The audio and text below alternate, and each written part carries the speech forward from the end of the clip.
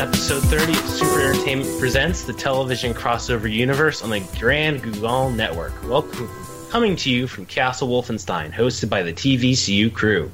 The TVCU Crew are a team of crossovers who devote way too much of their time to connecting the dots through official crossovers and Easter eggs in order to demonstrate a shared fictional reality that we call the Television Crossover Universe. And no, your ears do not deceive you. This is not Robert E. Ronsky Jr., yet again. As we said last time, the fob watch hiding his identity was shattered, and he remembered he is in fact the Doctor. Right now, he's stopping another crisis on Infinite Earth and saving us from yet another terrible DC Comics reboot. But no, this is James Boyachuk coming to you from behind the chrome microphone of excellence. Now, I'd like to introduce you to the show within a show, the most dateable co-host. Bachelor number one is Chris Nigro, author and founder of Wild Hunt Press. He loves long walks on the beach and snuggling. Bachelor number two is Ben Casson, co-founder and co-creator of 18th Wall Productions, and he loves puppies. So, women, I'm going to ask you to control yourselves until the end of the episode. We're going to need both of them tonight. So, on to the shameless and shameful plugging. What would you guys like to talk about this week? Well, to plug my bachelorhood, I want all the ladies out there to know I may not be the best-looking guy around, but I'm easy. Good Thank to know you, Chris. For all you lucky ladies out there. In terms of shameless plugging myself, I do indeed love puppies, specifically corgis, but I'm currently off the market for reasons of personal interest. That's a shame. Everyone's going to just have to throw themselves at Chris now. Do you have anything other than yourselves you would like to plug? Well, I could remind everyone that my next published short story will be in the upcoming Siren's Call Publications anthology. Below the I can't even remember the name, but I'm pretty sure. But it has something to do with sewers, and my story is called Melvin's Disgusting New Job, and his new job, spoiler alert, is in a sewer, and he's not quite alone down there. And by that, I don't mean just the rats. Oh, the rats will be there, but there's something else there keeping him company in a most unwelcome manner. Mwahaha.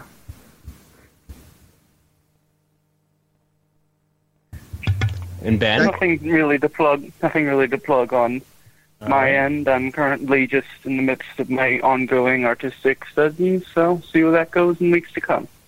And as before, check 18thwall.com for the latest in your literature needs. Find out what we're up to this week.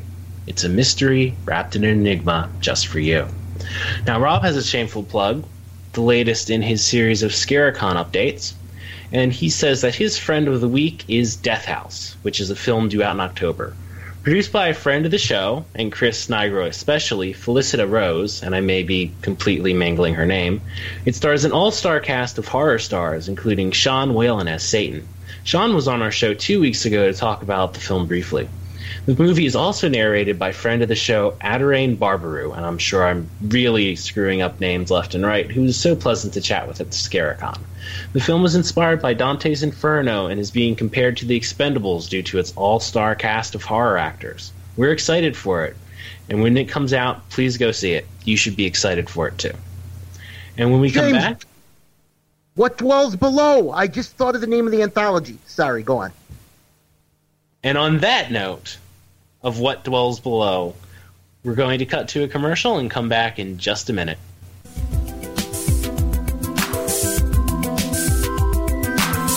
Guy Adams is a remarkably busy writer who has written some very well-received new Sherlock Holmes novels, Sherlock Holmes in the Breath of God and Sherlock Holmes in the Army of Dr. Moreau, Torchwood novels, an Iris Wildtime audio adventure Iris Rides Out, the award-winning World House series, audios in 2 series of Big Finish Productions' Bernice Summerfield series, and the wonderful adaptation of the Virgin New Adventure novel All-Consuming Fire, which had Sherlock Holmes meet the Seventh Doctor. It's my pleasure to introduce Guy Adams. Ben, I believe you wanted to go first? Yes, thank you. Yeah, I just wanted to say that I tuned into the audio version of All Consuming Fire because, of course, I'm an American and I don't have time for proper reading books.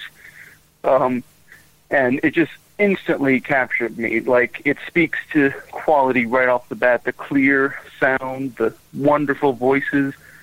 Instantly, you're just transported. And I guess the first thing that I wanted to comment on were the fascinating, I guess you call them monster designs in the series, because one thing Doctor Who has always defined itself by are fascinating sci-fi monsters. Particularly the, not to give spoilers away, but there is a stick being, a pile of sticks is described as following around our main characters. It's some sort of alien being. I just wanted to have your thoughts on how you came up with such a unique design for such creatures.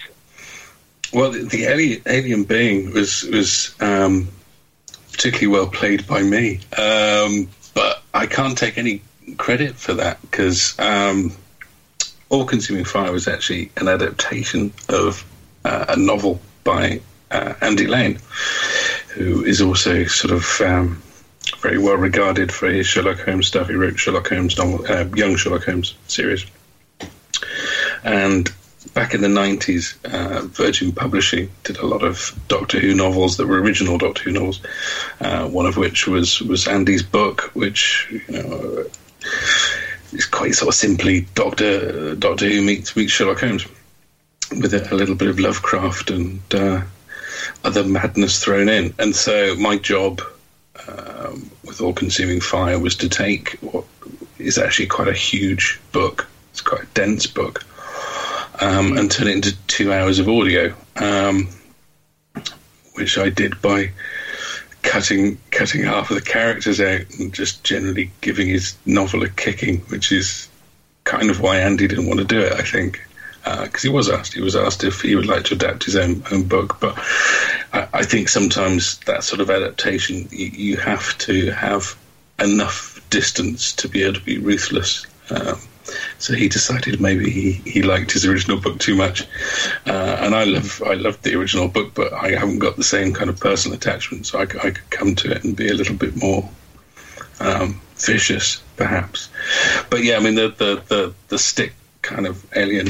I'm trying to remember his name. It's described as having far too many apostrophes in it by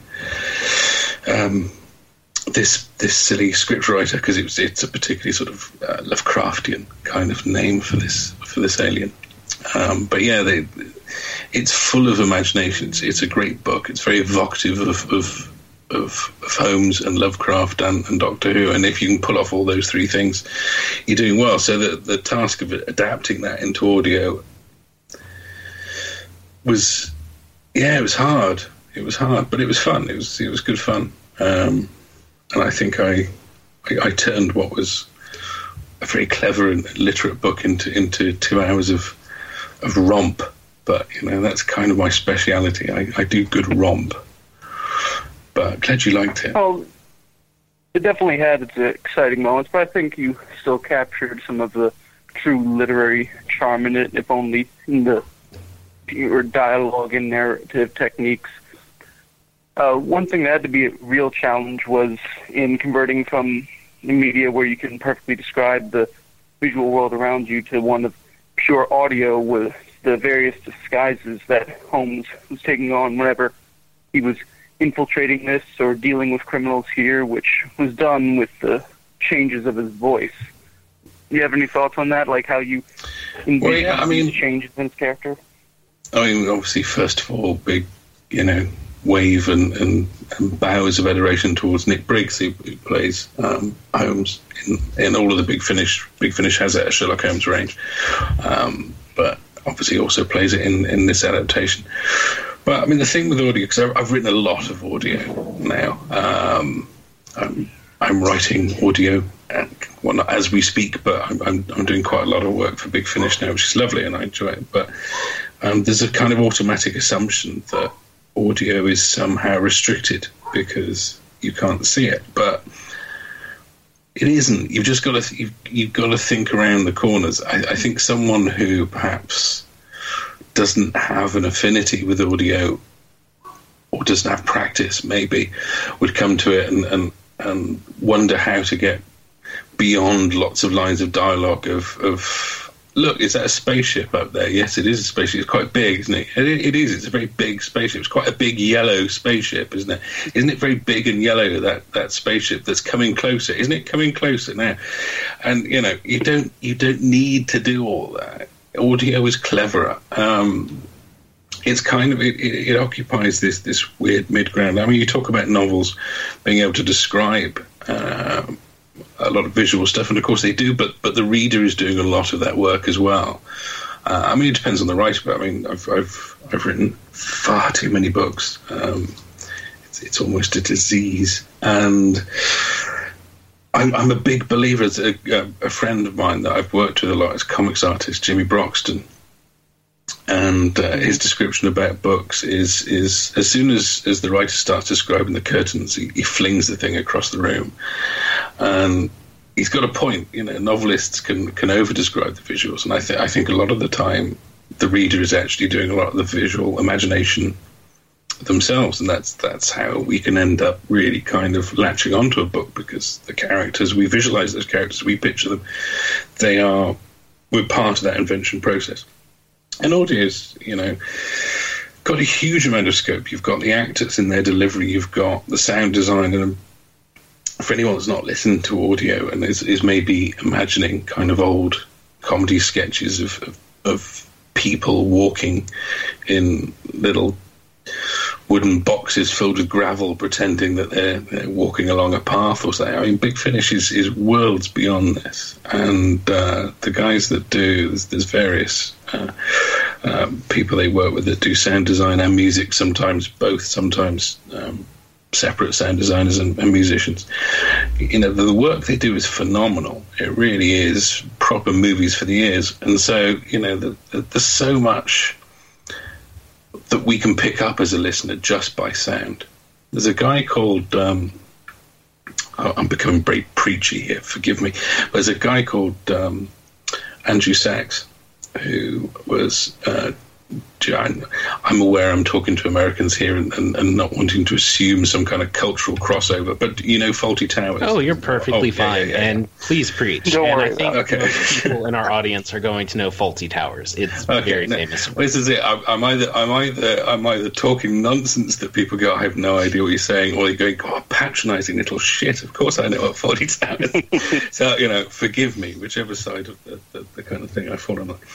But he did a radio play once, a half-hour radio play that had no dialogue at all. It's entirely done through sound design. And so he manages to tell an audio story entirely through effects, entirely through sound design, which, you know, I mean, is an amazing achievement. And I sort of bow down to the bravery of attempting it, but it works. You know, the brain can pick up a lot. I mean, when writing in scripts, just simple things like I'm putting in stage directions of this sound should be stereo left, this should be stereo right, just so that you can kind of shape the world around you. You know, and even if I'm not doing kind of really prescriptive things like that, the sound designer knows enough to be able to start moving that kind of world around. And it's amazing what you can do that just through audio. It's a great medium. It's really fun to work in. End of lesson. Yeah. I mean, I would be perfectly happy for this episode to turn in the masterclass of writing and audio with Guy Adams. I know, such a pompous little sod. Sorry, but you know, it's become a big part of my workload this year, and I'm just adoring it. It's just such a really exciting medium to work in. I'm very my attention span is pretty short. I've always been a quick writer, and so I'm loving the fact that I'm now doing a lot of audio stuff where I'm constantly doing new projects all the time. This pleases me. You know, I'm the sort of person that gets terribly bored reading a book for a month, let alone writing one. So to be able to sort of be creating all these kind of worlds working in a new medium, well, as I say, now less so a new medium, but originally when the Iris Wild Time that you mentioned, that was my first. You know, it's great. It's new challenges, and I get very excited about trying new styles, new media to work in. comics, books, audio. It's all good as far as I'm concerned. It's all stories. Okay. So you definitely have your fascinating medium. I apologize. And No, sorry, Ben. No. I was just tapering off with definitely a fascinating medium. Love hearing about it. yes. It is a really great thing, and I know Big Finish has got a huge audience. They really don't need me to sit here going, do try Big Finish. They're a very, very successful, award-winning, well-respected company, but the breadth of stuff you can achieve in that medium is just amazing. And obviously they're far from the only people doing it, but it's good stuff. So since audio is more and more on the rise, and I see more Americans trying to get into doing something at least comparable to Big Finish, and since we have quite a few writers in our audience, this might be a good question to ask. What tips would you give to someone who's trying to write an audio play script? This has turned into the masterclass, hasn't it? I'm afraid you're a little too good at what you do. Well, that's very sweet of you to say. A little part of me hopes that the listeners out there that have heard my work are going, oh, God, really? Tips. I think it's the main thing is, like any medium, it's not just about audio, it's don't obsess about restriction. Whenever you're attempting something, look instead to its strengths. It's like I was saying before that I think a lot of people, because I have conversations with people that aren't writers. They ask what I do or I'm up to at the moment, and I'll tell them. And audio is a good example in the sense that a lot of people, in a way, slightly like yourselves, were sort of thinking, well, isn't that really difficult? And of course, I'm having to explain it's not. But what you have to do is start to look at a medium, whichever it may be, and go, okay, what are the real strengths of this medium? You've got to look at the positives, and then you grab hold of those, and that's how you make something really fly. Horror is just born for audio. I'm one of those people that think horror works better as a movie than it does as a book. As much as I've written a number of horror novels, and I have many horror novels, I think horror is very good as a visual medium. But at the same time, there is something about the insidious voice whispering in your ear that audio brings, that kind of intimacy. Because you have to focus with audio, you pay attention, and the sound's right there inside your skull, because you're probably using headphones. Most people are using headphones. So, it really offers itself as a great thing for horror. From the tiniest whisper to the loudest scream, you can play games with audio, and you can't see. That can be a benefit. If we look back at sort of 50s BBC radio comedy, for example, like the Goons. The Goons understood that being on the radio meant they could constantly subvert the listener's visual imagination, because you would think you were hearing one thing. You would paint the visual picture in your head, and then just one line of dialogue would completely flip that, and you'd realise that wasn't what you were hearing something else. They use that for comic effect, but equally, obviously, in audio you can use it for any effect. You can play games, you can play tricks. Don't think, well, there's no pictures, so what am I going to do? Think, there's no pictures, so what am I going to do? Turn it into a positive. Yeah, definitely. A lot of the challenge, speaking as someone who's attempted myself of horror writing, is truly trying to get that sense of fear across. You spend so much time and so many words trying to explain to the reader or convince them why they should be afraid, whereas with visual, or especially with sound, fear of the unseen, you give them directly what you want to be giving them, that stimuli that makes them afraid, rather than telling them when they should be. Well, when you're dealing with prose, you have different tricks for horror. I think you can subvert in the sense that because you're pulling someone by the hand through your sentences and your paragraphs, you're timing their experience to a degree with comics or cinema, then you've got an immediate visual kind of stimuli. But with prose, it can be insidious. It can creep because you can play different tricks. But yeah, audio is just. I've got a torture play coming out next month, which was I got the gig entirely because the idea was write a horror movie for the ears, basically. Our star, the wonderful Eve Miles, was she's a big fan of horror, and we'd just done a play. She liked it, which was nice, and she said, "Write me a horror movie," and that's the entire kind of reason this thing exists, because it's just, yeah, what can you do with horror that can just whisper in your ears? And it's a really powerful and great fun.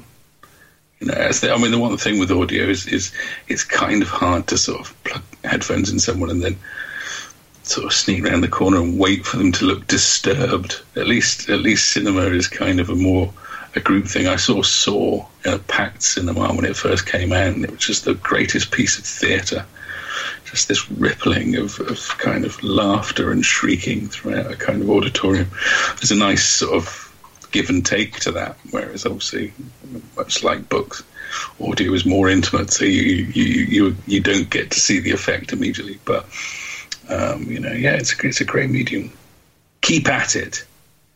Terrify people in their ears. Get rid of that prose. I think that's the immortal quote for this episode. Terrify people in their ears. Get rid of that prose. You know, it's a piece of advice, and it's a sexual preference. You know, it's something I have done through all my life. And actually, a little pull quote, by all means. This is what happens when you talk to me late at night. I mean, you know, you could have called me 4 hours ago, and I would have been sensible, but no. I think that it's turning out much better this way. Definitely much better. You get gremlin guy. You get fed after midnight guy. That's what you get. Well, when it comes to the audio medium guy, do you think the fact that you can add ominous music and other sound effects also is a game changer compared to just prose and how it affects the imagination? Well, yeah, kind of. I mean, they all have their different strengths, but I enjoy the collaborative side of audio. I mean, it's a bit like, I mean, there's a kind of similarity in the comics world where it's changing now, but people forget to mention colorists and they forget to mention letterers because they're kind of the invisible part of comics. And in audio, sometimes you do get this temptation to go, well, the director was great, the scriptwriter was great, and I loved that actor. But there's no doubt that the guys that are doing sound design and music, they're just as important. Possibly more so, because you get awful sound design or ineffectual, insipid music, and you'll kill everything else stone dead. I mean, it's audio is a proper collaborative medium, you know, and everyone's got to be playing their A game for the thing to work as a whole. And you know, I'm lucky. I haven't been involved in anything that's floundered. Well, except for the scripts, obviously. They're illiterate tosh, but you know, at least they sound pretty. Well, you think that also means you have to choose the voice actors with pretty much as much care as if you were casting for a film? Oh, completely. Yeah, of course. I mean, because there is no difference like that. I mean, I've worked with a number of directors, but probably mainly a guy called Scott Hancock, and you know, he's the cast he's pulled together for some of the projects I've been on are just amazing actors. And you know, it's acting for audio is a different skill to acting on TV, film, or theatre. I mean, they're all different skills. But you know, you get a great actor, and they can play their games with each different skill. I mean, I used to be an actor. I used to be the sort of actor that often wasn't one, but would still pretend. what do you do for a living? Oh, well, don't ask me like just. I'm an actor, but not for. I mean, I'm a waiter for a living, but I mean, I'm an actor. I'm trained, but I've been lucky enough to get to play in the booths with some of the stuff I've been involved in, and I'm frankly awful, but it's really nice that. In a way, that's kind of it has been exciting because I think, wow, this would be good, this would be fun, and then I realise how hard it is, how much you have to bring to your voice to not overact, because because you don't have the visual cues, you don't have the facial tics, the just any kind of physical movement. So you have to inflect so much more with your voice, but that could encourage someone to really overact, and then that becomes grotesque and it's awful and it just doesn't work. So it's pitching this kind of middle ground where you're bringing all the color and flavor into a performance that you need for it to really fly. So it's not flat and dull, but it's not pantomime grotesque, and it's a real skill and amazing thing to watch. I've been in the booth and you get a real mixture of actors. Some actors are very physical, even though it's audio, which is great. I found myself doing this as well. You're stood behind the microphone. No one's even looking at you. Everyone's staring down their monitors or their scripts or whatever. But you're flinging yourself all over there. I've been told off before of, Guy, we can hear you thrashing, which... is again, a life choice, but it's so many actors just bring a real physicality to their performance, even though they're only doing vocal work. And yet, I've also seen some of the most phenomenal actors that are just so utterly still, just sat on their stool, even, and just the pages in front of them, and it all just comes out of the voice. It's this wonderful, almost like an act of ventriloquism. It's fascinating to watch. I'm a process person. This probably comes across quite clearly so far. I'm fascinated by processes of anything creative. So I'm always interested to watch that kind of thing. I mean, it makes you an engaging guest. There's a lot to absorb. Well, yeah, a lot to absorb. I suggest listeners wear diapers. I shall be a wonderfully American for you, but yeah, make sure you're wearing your most absorbent clothing while listening to this, because it's distinctly liquid. Noted. I thought it was an awesome metaphor. Sorry, keep stepping on you. See, you've got no visual stimuli. That's exactly what I'm talking about. You can't see each other, so you don't know who's going to talk next. You see, this is audio to a T. We are teaching audio through example here. Excellent. I can do bullshit at any time of the day. Don't worry, that's fine. So, should we move on to other questions, or do you have anything else about writing in particular, or the process of writing? Oh God, no! Let's by all means move on to other questions, and I shall try to stop preaching. You've done quite a lot of work with Big Finish lately, and so far, all of it that I've listened to is really fantastic. So, how did you come to work with Big Finish, and what is it like working with them? It's probably the best thing I've ever done. Really, really enjoying it. How I came to work for them. But the first thing I did was the Iris Wild Time that you mentioned, which was a series they do with the wonderful Katie Manning, who was a companion in Doctor Who back in the 70s with John Pertwee. And it's a character created by this wonderful writer called Paul Mars. And she's kind of a female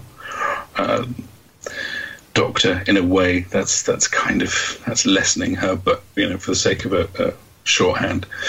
And the producer of that range was a guy called Kevin Scott, who I've worked with on other things, and I knew from other kind of areas, from sort of pro stuff really. We'd been discussing a book about Carnacki,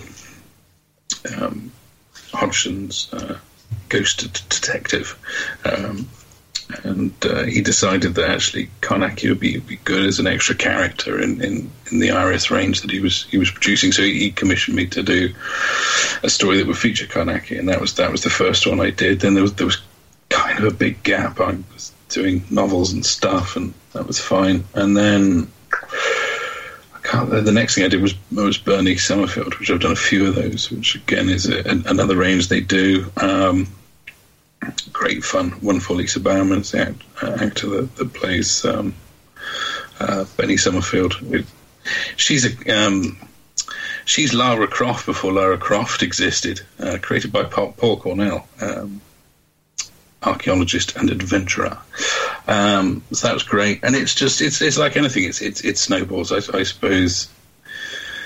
I maybe for some strange reason, I'm assuming a lot of Big Finish drinks, or maybe they have some kind of, mental problems. But for some reason, they seem to think I can do what I do. Maybe I just, I don't know. Maybe I'm easy.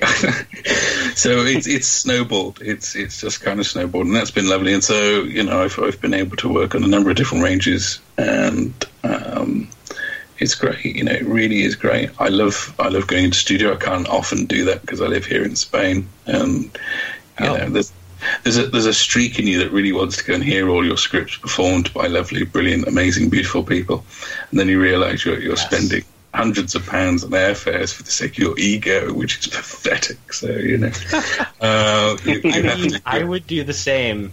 So I can't blame you. That was actually going to be my next question. Like, with Big Finish, how involved is the writer? Yes, how big is your ego? But also, how involved is the writer in Big Finish's recording and stuff? Are you, put to the side in Hollywood, or are you much more involved through to the end?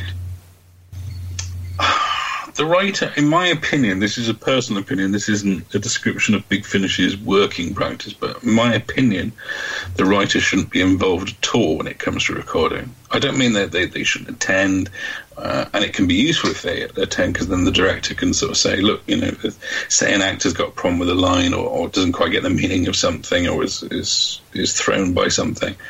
The director's got the writer there to sort of say, do you want to help talk someone through this? But the thing with, and I think it's the same with TV and film. I mean, I know it's kind of a long-standing joke that's utterly true about writers being refused access to sets and stuff. But you have to have a focus. When it comes to recording in studio, the director is king, and they have to be.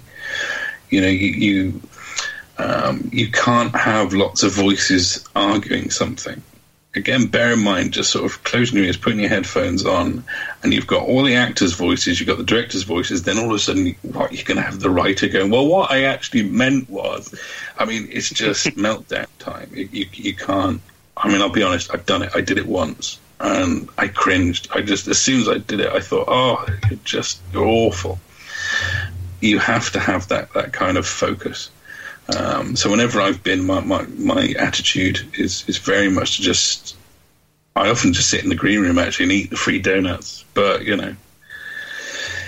if I'm going to be in the actual the engineering booth, there's probably a really brilliant word for it, and I don't know it. That shows how lacking in technical knowledge I am.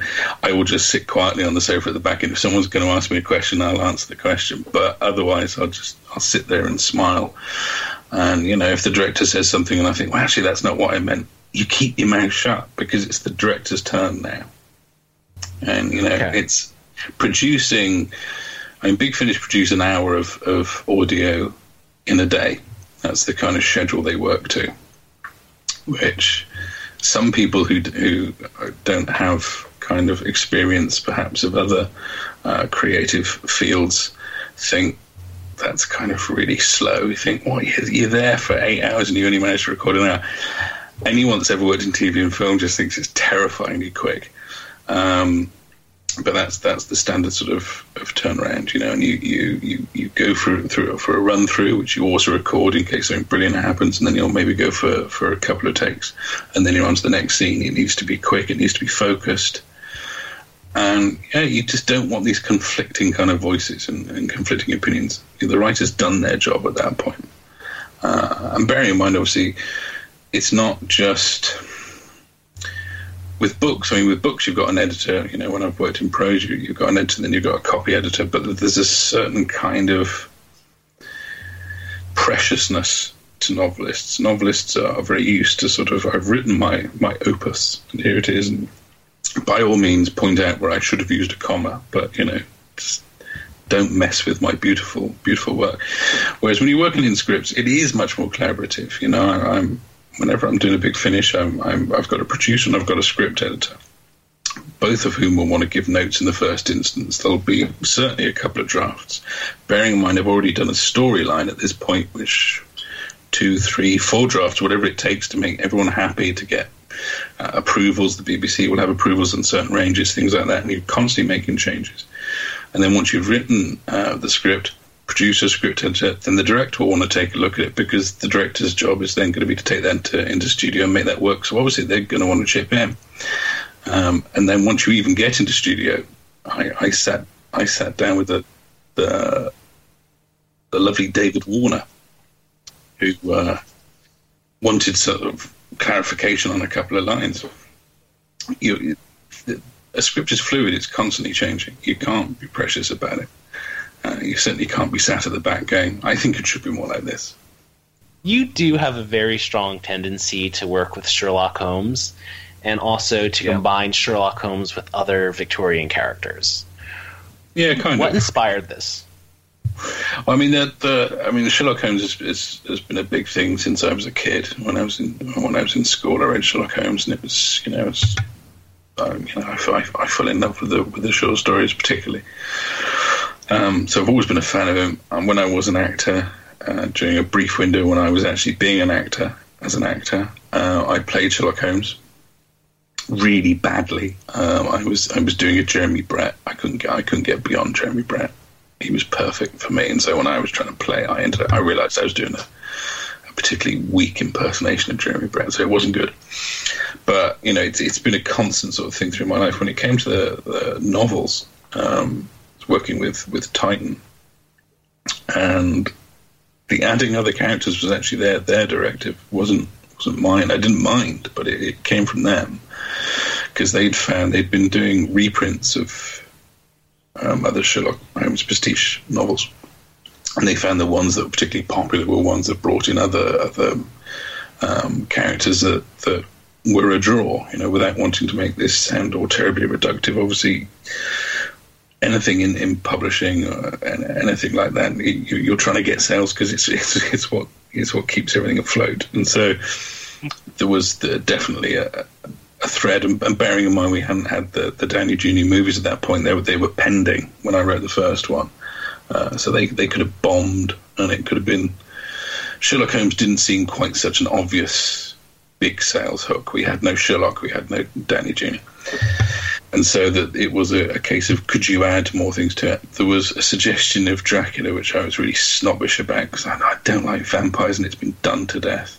But that's okay. I was the geek, so I knew it had been done to death. It wasn't their job to know that. So the first one I did do it as a love letter to kind of, Victorian Edwardian supernatural stuff, and I brought in Aleister Crowley and Carnacki again. That's where the conversation would have come in about Carnacki. See, all my whole life threads together now. It all makes sense. And various characters that I threw in there and wanted to make, because there's that whole thing with Sherlock Holmes of the supernatural need not apply. Yes. And I wanted to play with that. I wanted to, because on the one hand, I think they kind of wanted me to write an all-out, very obvious supernatural novel, which would have had, at some point Sherlock Holmes going, well, I guess I was wrong then, which just feels impossible. I don't think Sherlock Holmes would ever gladly admit to being wrong. No. So I wanted to see how far I could push that, how far I could play with that, and yet kind of balance both worlds, if you like. Maybe I succeeded, maybe I didn't. I enjoyed doing it. I think you succeeded admirably well. where you have those huge things like the fight with the pentagram, all of the things rushing at them, but at the end you still have that reasonable explanation that works.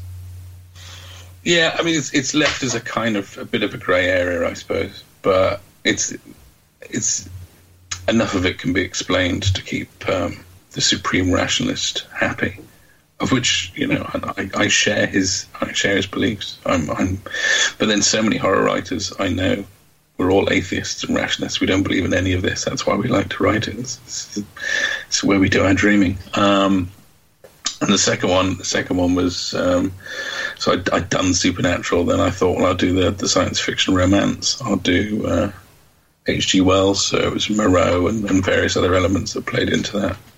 And Challenger, of course, I brought into there as well. Again, my kind of version of looking at that kind of literature, that sort of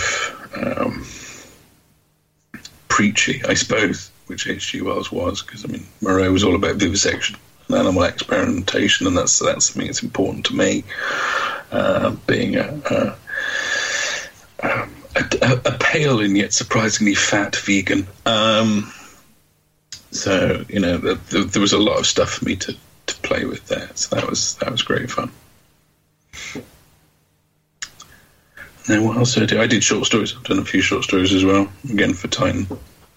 So, you know, I keep getting to do it, but not for a bit. I'd like to do another one. I keep threatening to do another one.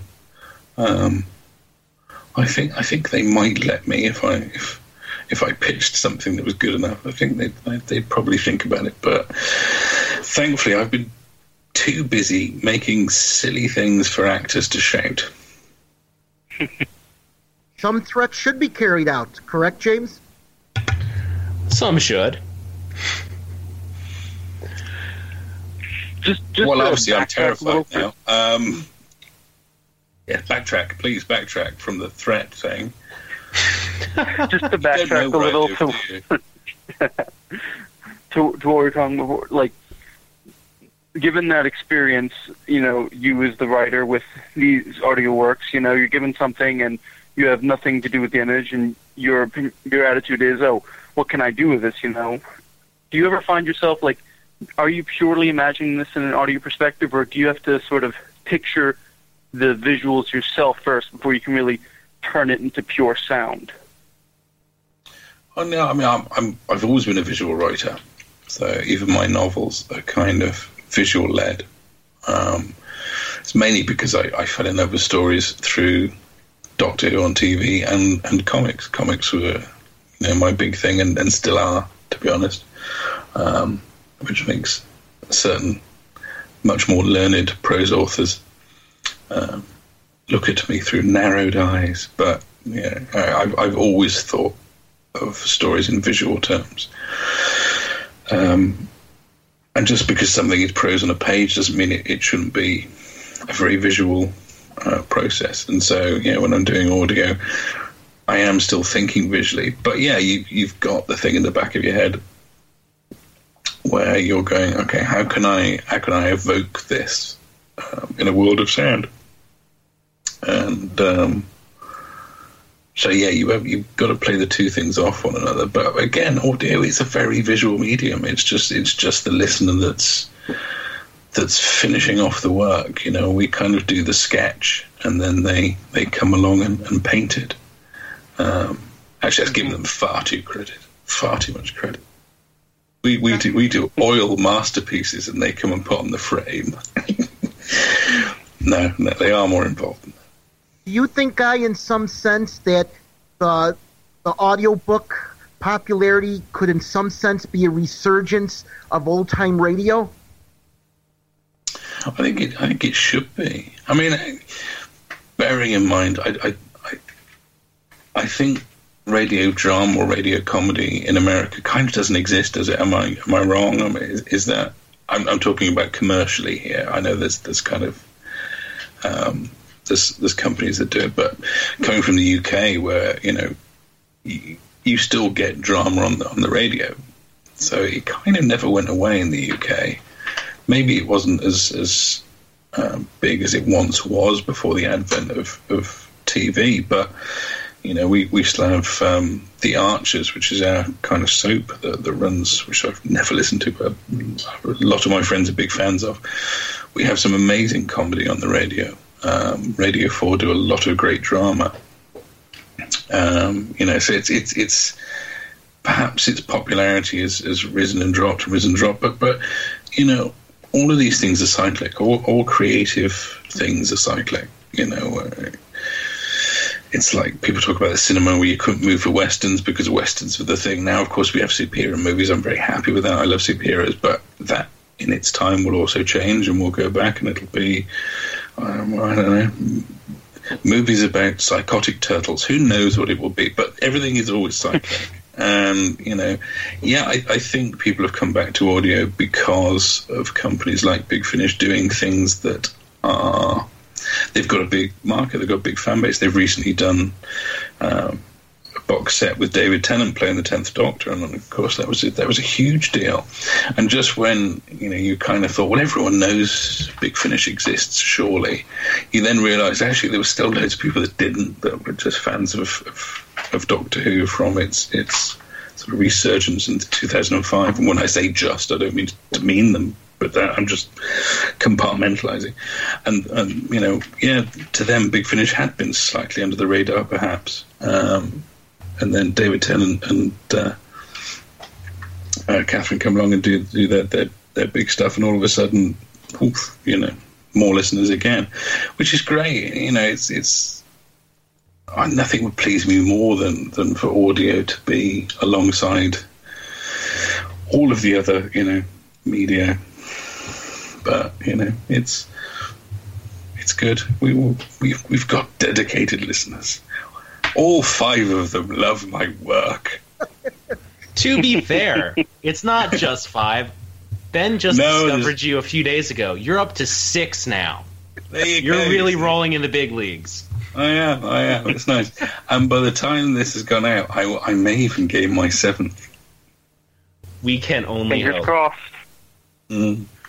But yes, I've noticed that audio is getting more and more and more out there with all of these successive big releases, some Big Finish, some not. I think we're looking at what might be one of the more dominant forms of media for the next couple of decades. But we'll have to see. So. I mean, I meant it when I said I don't really have a kind of... I don't know how big it is in America. I don't have a judge on that. I don't... Because, I'm right, aren't I? That you don't really have that on your radio. You can't sit in your car, turn that on and find drama. Am I right? Or am I completely off the mark? You're pretty much right. So it is kind of, it's internet led. It's more, through the rise of podcasts, the rise of as you say, audiobooks, CDs, downloads, and iTunes, of course, and all that kind of stuff. And it's surprisingly the hip young people thing. Yeah. I just had a thought, Guy.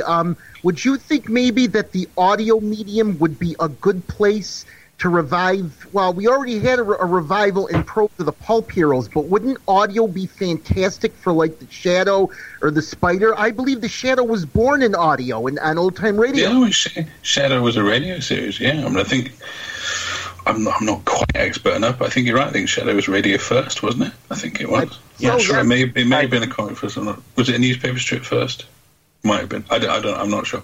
But yeah, pulp stuff is great because again, you're dealing with something that's really rich in atmosphere. All that kind of pulp stuff. All you need is the sound of dripping dark alleyways and a distant saxophone and the gun being loaded in the air. A little flick of the gabardine coat. It's evocative, rich stuff, and audio lends itself very well to that kind of evocative, rich atmosphere. So yeah, pulp stuff would be great on radio, on audio.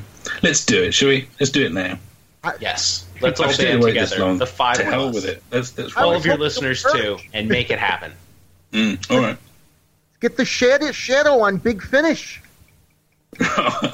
I know, you see, you're asking me to deliver something I can't achieve now.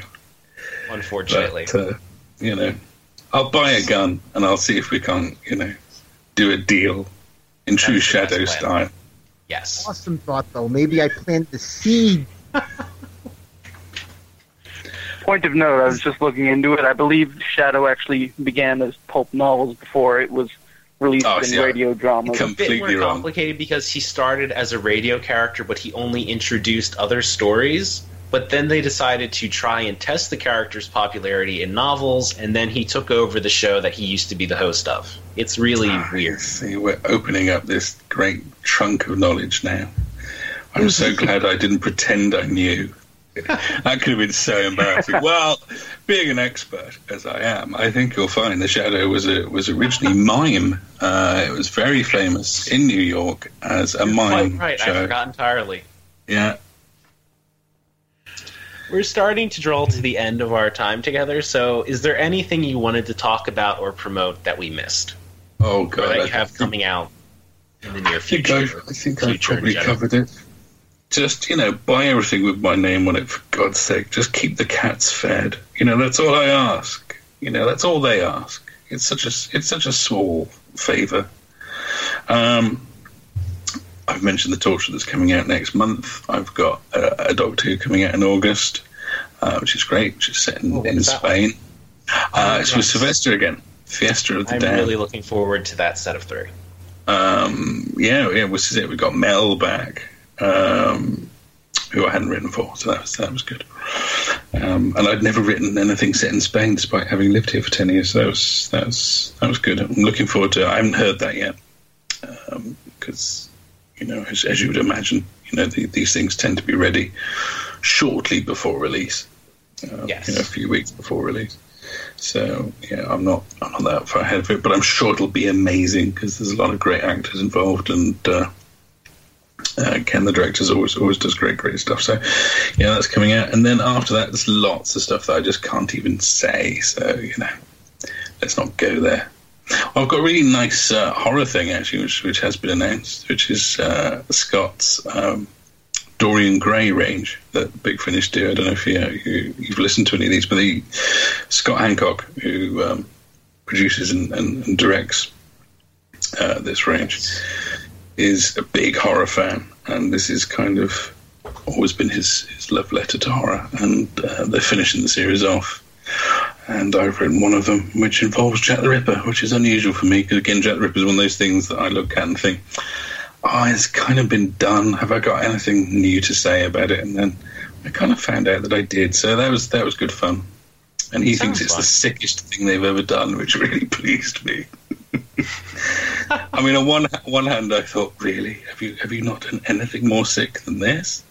If I'd known that, I would have got really carried away. But nonetheless, yeah, I mean, that should be great stuff. Oscar Wilde, Jack the Ripper, Dorian Gray.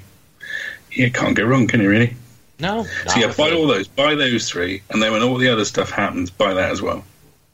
Okay. It's quite Letterman, isn't it? I should be able to hold something up, but again, it's audio, so we can't. I mean, you could always be a very bad audio writer and describe in detail the thing you are, in fact, holding up. Yeah, but you see, that would completely undercut the entire previous 45 minutes, wouldn't it? So I just can't do that. I have my principles. This is true. So, do you guys have anything else left to ask? Chris, Ben?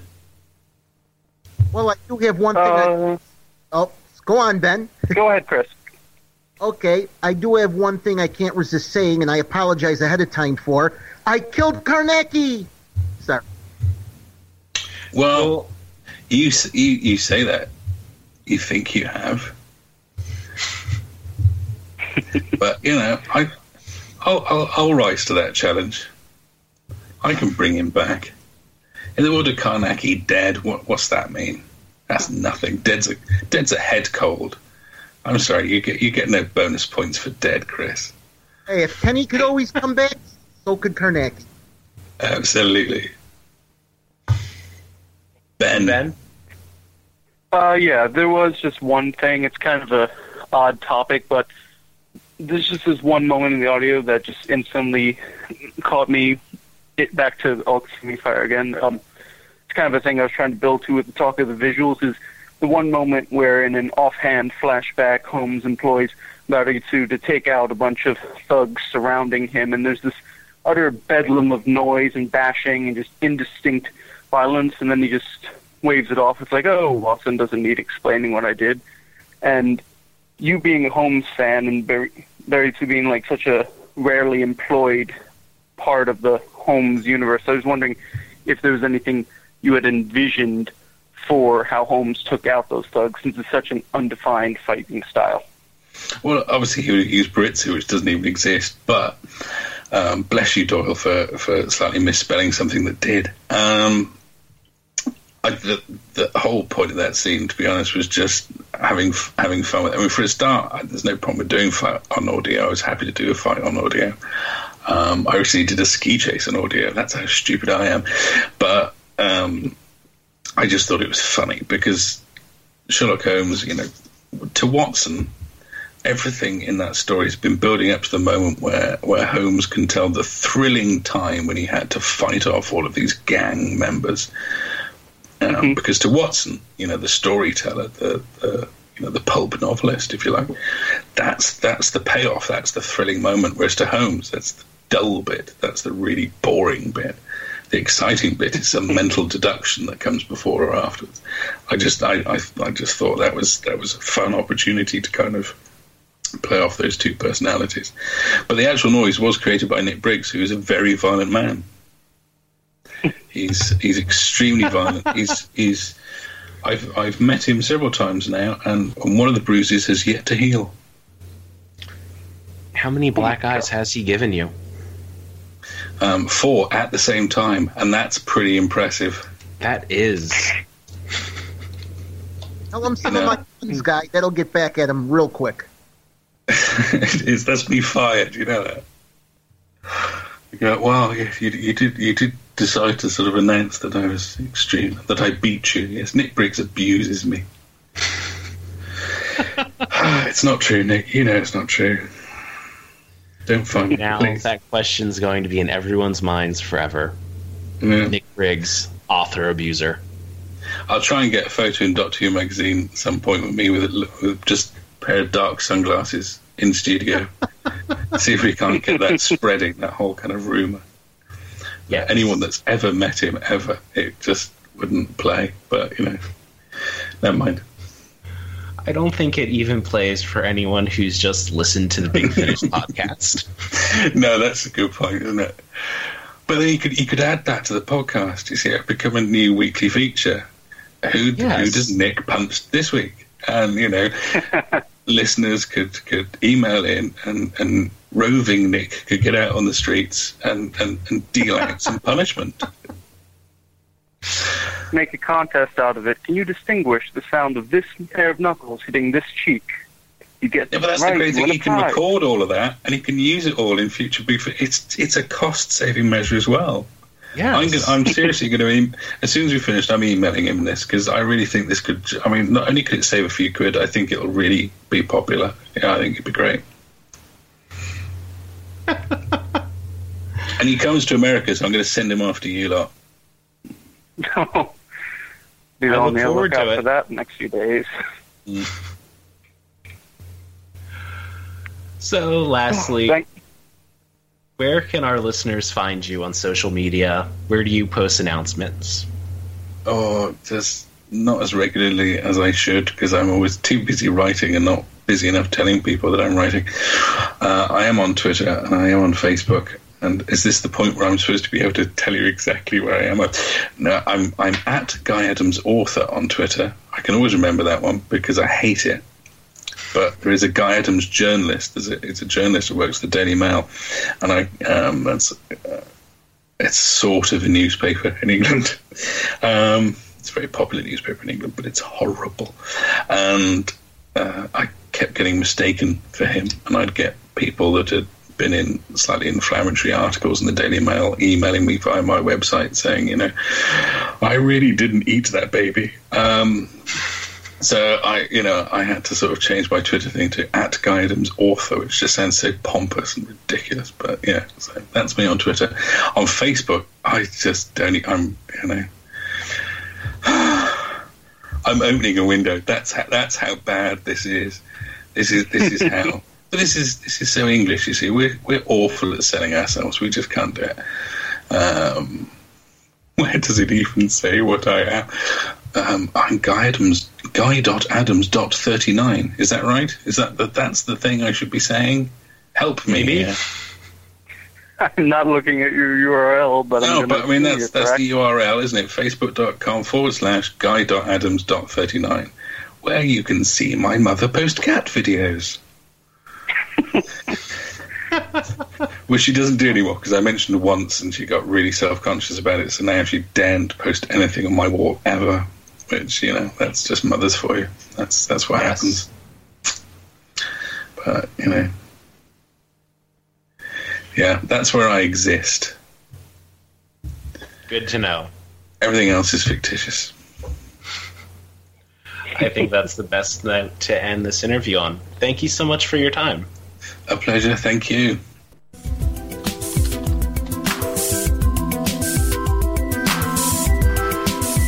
Well, that's about all the time we've got. Join us next week when we'll be talking with author Jim Beard.